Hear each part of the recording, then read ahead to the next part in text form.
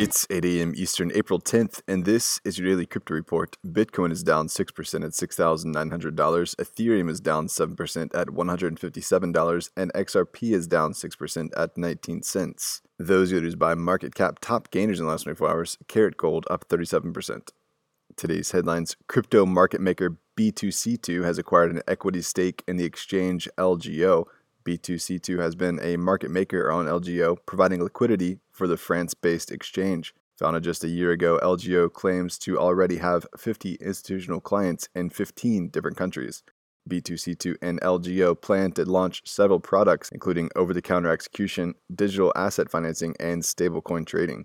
Well, the Bitcoin Cash hash rate seems to be falling following the network's per-block reward subsidy halving earlier this week. Bitcoin Cash miners made over $13 million in March in revenue from block subsidies and less than $4,200 from fees. Because of the halving drop, the subsidy-related income is effectively cut in half. It would appear some are choosing to bow out and contribute their resources elsewhere.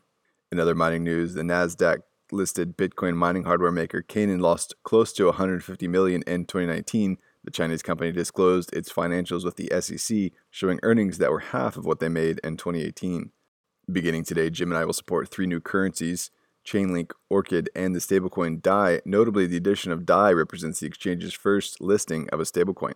Well, the Bitcoin halving should take place next month, and it has people talking. The Kraken CCO Dave Ripley said, "Historically, we see a price surge in the 1.5 years after the halving, so it's highly possible we'll see new entrants in the market." And finally, Bitcoin payments app Fold is gearing up to join the Visa FinTech program and launch a Visa debit card with Bitcoin cashback rewards. Fold said it is the first crypto company to be admitted into the Fast Track program.